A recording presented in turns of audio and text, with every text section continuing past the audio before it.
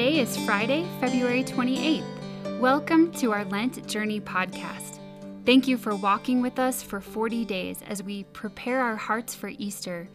My name is Gina, and I'll be sharing the scripture reading, reflection, and prayer time with you today. The scripture reading today is from Psalm 51, verses 1 through 10. King David wrote this psalm after Nathan the prophet had come to inform him of God's judgment because of his adultery with Bathsheba and his murder of Uriah, her husband. O loving and kind God, have mercy. Have pity upon me, and take away the awful stain of my transgressions. O wash me, cleanse me from this guilt. Let me be pure again. I admit my shameful deed. It haunts me day and night.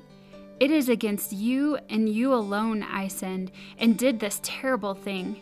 You saw it all, and your sentence against me is just. I was born a sinner, yes, from the moment my mother conceived me. You deserve honesty from my heart. Yes, utter sincerity and truthfulness. Give me this wisdom. Sprinkle me with your cleansing blood, and I shall be clean again. Wash me, and I shall be whiter than snow. And after you have punished me, give me back my joy again. Don't keep looking at my sins. Erase them from your sight. Create in me a new, clean heart, O God, filled with clean thoughts and right desires. Well, my parents raised me in the knowledge of God. From the time I was born, they took me to church, where I learned what it means to follow God and to please Him. When I was still very small, I was playing with a friend who showed me some new toys she had gotten. They were just cheap plastic rings that were meant to look like flashy jewelry, but I thought they were so sparkly and beautiful. I wanted them. When she left the room for a moment, I hid the rings in my pocket. When she came back, she hadn't noticed they were gone. Once I got home, I went to my room, closed the door, and took out my new rings to admire them and try them on. Those rings that were so dazzling and tempting at my friend's house, now they left a heavy, sick feeling in my stomach. I put them in a drawer to play with later. But that sick feeling wouldn't go away. I knew it was because I had stolen those rings. The weight of my guilt clung to me no matter where I was or what I was doing. I was learning for the first time in my life about the weary burden that is guilt. I couldn't even stand to look at or play with what I had stolen. I even tried to forget I had them at all. Finally, I couldn't take it anymore. I had to get rid of the awful, sick feeling. First, I threw the rings in a garbage can. But that didn't free me from the burden, so I took them back out. Then, I thought about going to play with my friend again and bringing the rings in my pocket. When she wasn't looking, I'd put them back with her things so she never even knew I'd stolen them.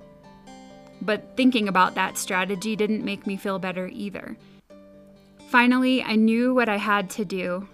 I had to confess my guilt and return the stolen rings. Of course, I didn't want to. It would be humiliating. My father was a pastor, and everyone would be disappointed to learn I had stolen something. But there was simply no other way. Trudging slowly, as if I were slogging through mud in shoes made of concrete blocks, I crossed to my neighbor's door. Even worse, her mother answered. My friend wasn't home, but I couldn't back out now. I put the toy rings in her mother's hand and said, "I stole these from your daughter, and I'm really sorry. I wanted to give them back. Would you please tell her?" Her mother looked surprised and shrugged and said, "Sure."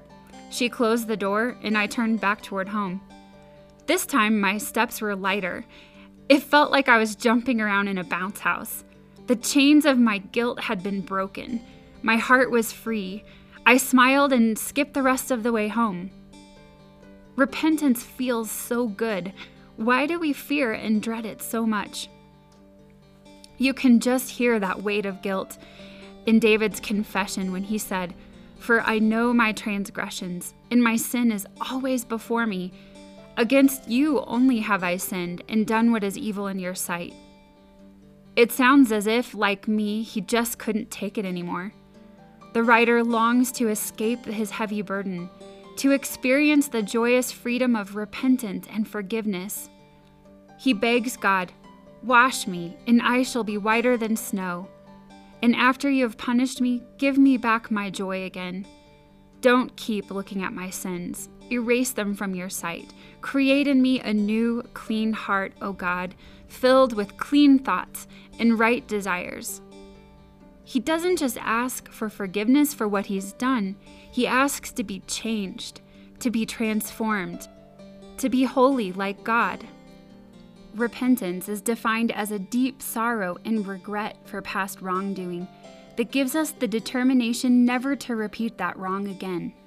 It's appropriate during Lent, a traditional time of mourning for sin, that we ask God, is there something of which we may need to repent?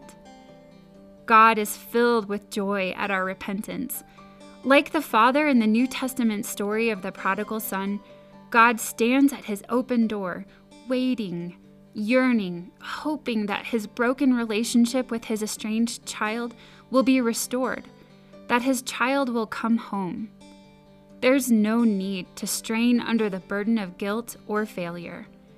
What better time than now to release that burden by saying we are sorry and asking God to change us?